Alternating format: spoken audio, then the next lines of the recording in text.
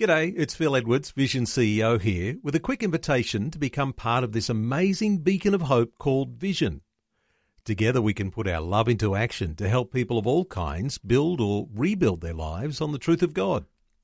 Please consider the part you can play during our upcoming Visionathon appeal, remembering that it's your support that makes Vision possible, including this podcast. This podcast is made available by Vision Christian Media, thanks to the generosity of our supporters.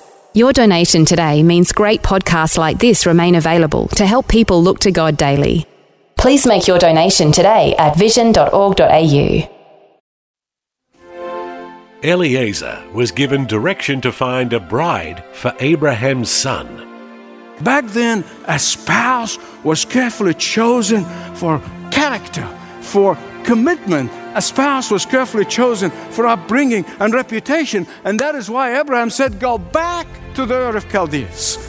The first thing Eliezer did was pray. It wasn't the last resort, it was the first thing. He prayed. Welcome to Leading the Way with Dr. Michael Youssef. In time, everyone experiences a crossroad in life, a time when circumstances will require you to have a full dependence on God. Today, Dr. Youssef prepares you for your time. It's a message called When You Come to the Fork in the Road. By looking at the challenge given to Eliezer, you'll see how prayer can be life-changing. Listen along as Dr. Youssef begins. I think most of us, if not all of us, at some point have stood in front of a proverbial fork in the road and wondered which way. Lord, which way?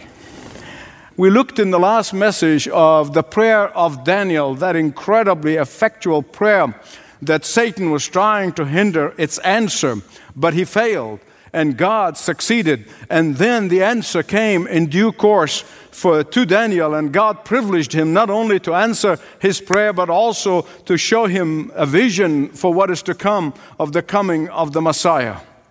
And so we come today to this very first prayer recorded in the Bible. I'm sure there were people before Eliezer have prayed, but this is the first one that is really recorded. And I want you to turn with me, please, to Genesis 24. It is of vital importance to understand that this trusted chief of staff, this man is not just a servant, he was the chief of staff of all of Abraham's household. He was entrusted by him to go and find a wife for the son of promise, Isaac. Now I got to tell you something. If you have not picked on this being an incredible field of landmines, you haven't focused on the passage yet. I'm telling you, put yourself in that situation. He's going to choose a wife. And so after she comes home, and the first time Isaac and Rebekah would have a bad day, guess who they're going to blame? It's Eliezer. It's his fault. And his name would be dirt throughout the land. This guy, Eliezer of Damascus, was in an unenviable position.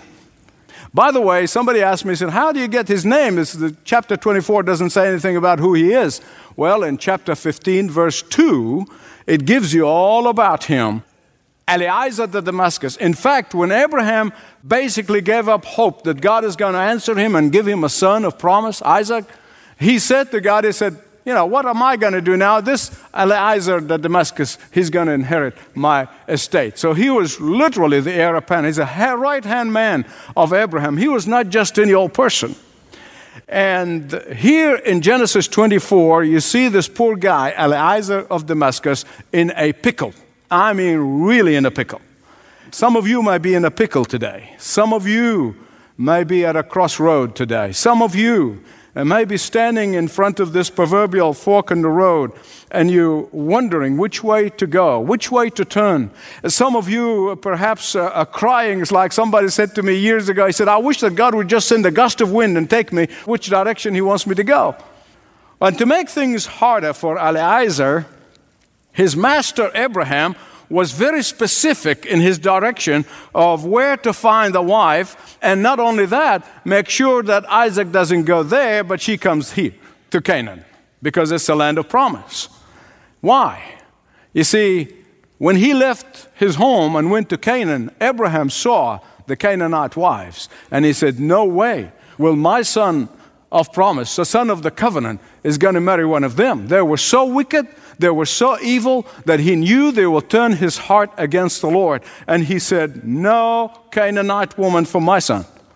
Therefore, said that this boy is going to inherit the covenant. He is the son of promise, and therefore he cannot have a wicked woman. So he sends his chief of staff to the land of Ur of Chaldeans, where he knew there were godly women there. Listen carefully. I know this is a message with a series of messages on prayer. And we saw the effectual prayer of a righteous man in the last message. And here we're going to see the effectual prayer of another righteous man. And while it is generally about discerning the will of God, let me just speak for a moment or two to the single folks. Before you make a list of qualifications for the perfect future spouse, make sure that she or he is what God wants for you. Amen? I remember several years ago, a precious lady showed me her list. I looked at her and I said, there is not a man on the face of the earth that qualifies for that list. And so, my beloved friends, I want to tell you something. Go to the Lord. Ask Him what He wants to give you His choice. I know some people don't want to risk that. You say, well, how can you risk it? Listen to me. I know human nature only too well. But just listen. Some of you know what I'm talking about. You don't want to pray for the will of God because you're worried that God's will, and He may give you what you don't want. Listen. But when you marry the spouse that God wants for you, you will have gotten the best for you. Amen? Years ago, I fasted and I prayed and I asked the Lord to give me the wife of His choice, and He gave me the best for me. Amen.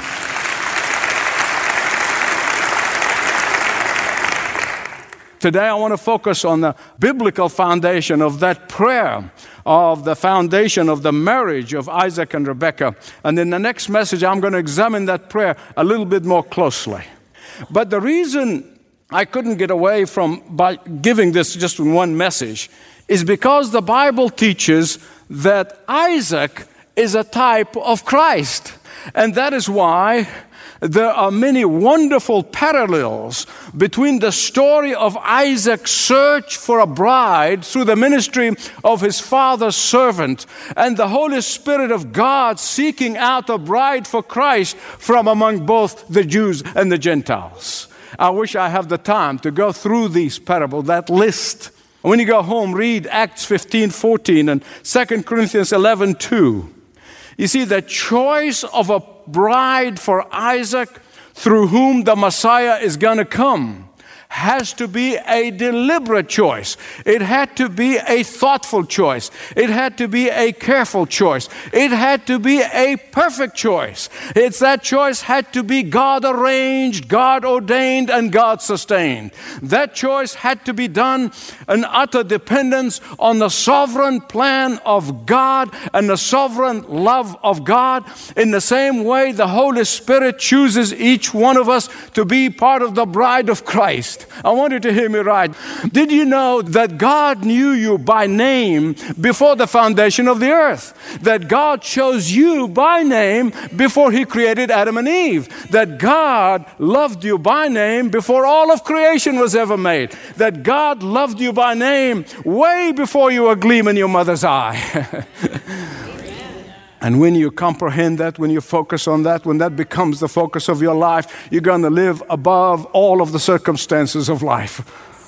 And the reason people don't take their salvation seriously is because they really do not comprehend their salvation. They think, well, they made a very good choice choosing God. I mean, how good you are to make that choice, huh? And they pat themselves on the back until they break their elbow. No, my beloved, listen to me. When you begin to comprehend that He tenderly loved you, that He tenderly called you, that He tenderly chose you, that He tenderly wooed you, And it's the same reason why some people don't take their marriage vows very seriously. You see, because they do not take their salvation very seriously. The first thing Eliezer did was declare his utter dependency on the sovereign choice of God for a bride for his master's son.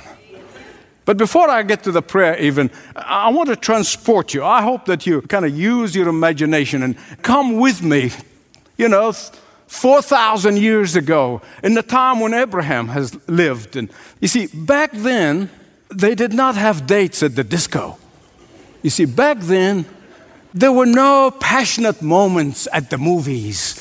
Back then when they married, the man was not trying to impress the woman with his washboard abs. No.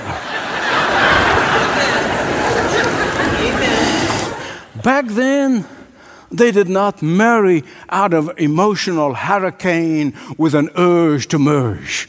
No. No. You see, back then, women did not try to be what they're not until they got married. No. No. Back then, a spouse was carefully chosen for character, chosen for faithfulness, for commitment. A spouse was carefully chosen for upbringing and reputation. And that is why Abraham said, go back to the Ur of Chaldees. Well, the first thing Eliezer did was pray. It wasn't the last resort. It was the first thing. He prayed. The first thing Eliezer was doing, he was seeking the Lord. He was seeking the will of God, the mind of God. The first thing Eliezer did, ask, Lord, what is your will? Lord, give me direction. Remember, this is the first recorded prayer in the Bible. And here's how he prayed. Oh Lord, the God of my master Abraham, give me success today. Let me ask you a question. Where do you think Eliezer of Damascus learned how to pray like this? Where do you think he learned how to trust Yahweh's direction like this? Where did he learn how to seek the strength of God? Where did he learn all of this? From the head of his household, of course, his master Abraham. Moms and dads, would you listen to me just for a few minutes? I'm a dad who made a ton of mistakes. But listen to me. Your children will learn to trust in the Lord by watching how you trusting in the Lord. Your children will develop confidence in the Lord's leadership in their life by watching you having confidence in His leadership in your life. Your children will learn to lean on the Lord during confusing times when they watch you leaning on the Lord during those confusing and difficult times. Your children will grow up to be prayer warriors because they watch you how you pray. Your children will learn to go to the throne room of God before they make every decision, just by watching you going to the throne room of God before you make decisions, whether they are big or small. Beloved, listen to me, leaders, pastors, Sunday school teachers, mentors, please listen. People will model your life more than they treasure your words. The people will walk in your footsteps more than they talk about your eloquence. Obviously, to Abraham, prayer was a lifestyle, not the last resort. And Eliezer watched Abraham's prayer life, and he learned from it. And that is why Eliezer begins his trip with prayer. He begins his journey with prayer. He continued in prayer. He prevailed in prayer. He based the whole journey in prayer. No doubt throughout the 6 weeks journey across the blazing heat of the desert, he constantly prayed. In the early hours of the morning he prayed. At noontime he prayed. In the cool of the night he prayed. In the middle of the night he prayed. Lord, I'm dependent on you. Lord, I'm trusting in you. Lord, you are the covenant maker and covenant keeper, God. Lord, you have been so faithful to your promises that you made to my master Abraham. I watched how you kept your word, Lord, to him. And you promised him 25 years ago to give him a son, and you kept your word even though he was an old man. Lord, you have been a source of all of his blessings. Lord, because of your character and because of who you are, I know that you will not let me down. You will not allow me to make a mistake. Lord, I know you will not allow my flesh to make the choice. Lord, your choice, not mine. Lord, what you want, not what I want. Lord, your will, not mine. But then there's a second thing here I don't want you to miss. He began with utter dependence on God. The second thing he did is, as he prayed, he kept on traveling. He kept on going his destination. He did not sit on his blessed assurance and said, well, the first woman will come my way, will do. No, he kept on going. He kept on going. He says, I know where my destination is, and that's where I'm going to go. I will not stop until I get to my destination. He didn't say, well, whatever I can find, I can bring home. No. He kept his eye on the destination. He kept his sight on where he needed to go. He kept his mind on planning for his journey. He was studying the maps of how to get there. Beloved, many of you have heard me say this, and I'm going to say it again until the day I die. Prayer is no substitute for inaction. Did you get that? Prayer is no substitute for inaction. Prayer is not an excuse for laziness. Prayer is not an opportunity to do nothing. When Moses prayed and lifted up his hands, the people of God under the leadership of Joshua were winning the battle. And Nehemiah said he got his people to build with one hand and hold the sword with the other. The Bible said for us to watch and to pray, both at the same time. The third thing, don't want you to miss that. Eliezer followed instructions. He followed instructions. Sometimes people pray and pray and pray, and the prayer is not effectual. And they wonder why. They're living in disobedience to the instruction manual, and they wonder why God is not answering prayers. But he followed the instructions. He did not disobey the instruction. There are people who pray and pray and pray, and they never hear an answer because their life is filled with bitterness, unforgiveness, and hatred. Their life is filled with a critical spirit, and they wonder why God is not answering their prayers. And they wonder why their prayers are not effectual. Remember, it is the prayer of the righteous that is effectual. We saw that in the last message. You see, Abraham's instruction to Eliezer was, go to my relatives in the land of Ur of Chaldees. The wife of the son of the covenant has to come from a God-fearing stock, not the Canaanites. There are some people who pray, and then God answers their prayer, but they say, no, I need to continue to pray. Because what God did does not mesh with what they want. And so we'll keep on praying. We'll keep on praying. Wait a minute. Why is that? Oh, well, I'm going to keep on praying until God sees it my way. I'm going to keep on praying until I can answer my own prayer. Have you noticed Eliezer did not ask for a miracle? He only asked for a sign. He didn't ask for a miracle. You notice that? What was that all about?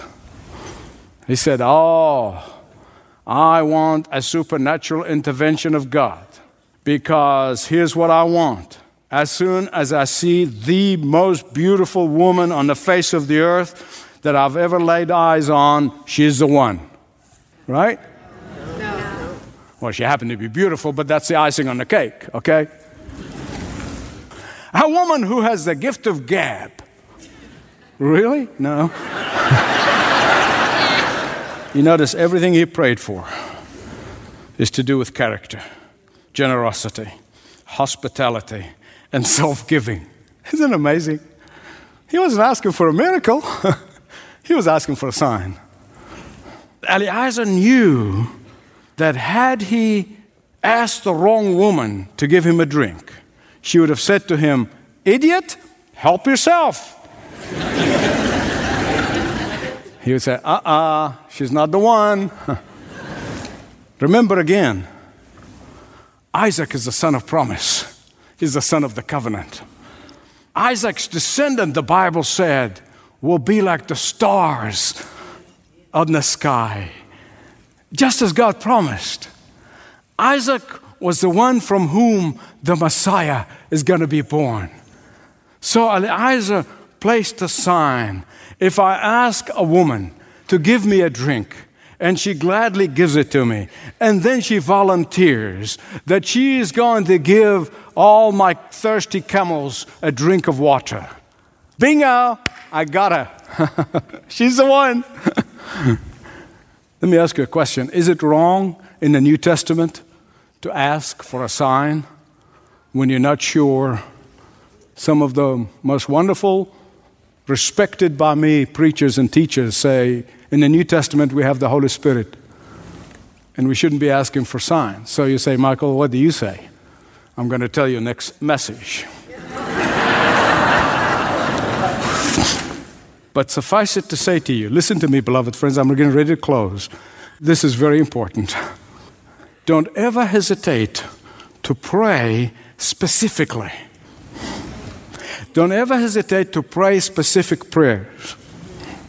I know there are some wonderful people who are going around saying, well, we should not pray specifically. What if it's not in the will of God? Well, I'm going to give you two things. If you're taking notes, write them down. It will help you out. Number one, when you are obeying God's instruction manual, you will not ask for things that do not glorify God. Amen. Did you get that? Say amen. Amen. Second thing, when you are completely trusting in the sovereign plan and choice of God for your life, you're not going to be adamant that God must see it your way. Listen, there are times in my life when I prayed very specifically. And believe it or not, God answered very specifically. But there was one catch. It wasn't on my timetable. It wasn't when I wanted. As a matter of fact, I was about to give up praying because it didn't happen when I thought it should happen. And the Holy Spirit convicted me. No. You keep on praying. You're first and foremost seeking the kingdom of God and His righteousness, and therefore keep on praying. And God answered specifically in His time, in His timetable. And so, let me encourage you that when you pray, as you pray dependent on the sovereign God. Pray while you're working and waiting. Pray while you're serving. And the third thing is, pray and believe God to do great things for His glory. And then you can be sure He will answer you. He will answer your prayer in His time. So when you come to a fork in the road, what do? Pray the will of God. Thy will, not mine, O Lord. Life-changing prayers from Dr. Michael Youssef. Thanks for joining him for Leading the Way. Okay, how many of you spend the first moments of your day deleting junk emails that came in overnight? Or how many times did your phone or computer alert you to an email during the day that just ended up getting deleted the moment you saw it? If you'd rather have something besides junk in your mail, let me encourage you to subscribe to My Devotional right now. It's a daily word from Dr. Youssef containing a quick look at several Bible verses, along with Dr. Youssef's thoughts to help make God's Word come to life in the unique days of 2021. Many listeners share how they look forward to reading My Devotional when break time comes at work or while waiting for the kids to finish school. If you'd like to sign up for My Devotional, the easiest way is to visit ltw.org, ltw.org. And you can also speak to one of our ministry representatives by calling 1300-133-589.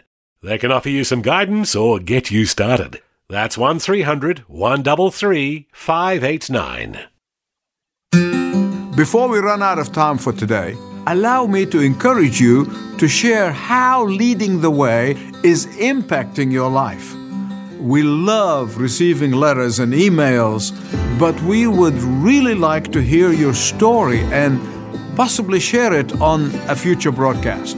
So, will you take a moment to call our testimony line at 1-300-133-589. Once again, the number is 1-300-133-589. Call today and share how God is leading the way in your life. God bless. This program is furnished by Leading the Way with Dr. Michael Youssef.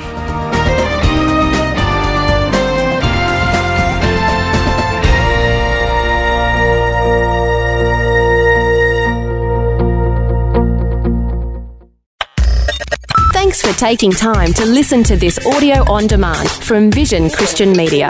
To find out more about us, go to vision.org.au.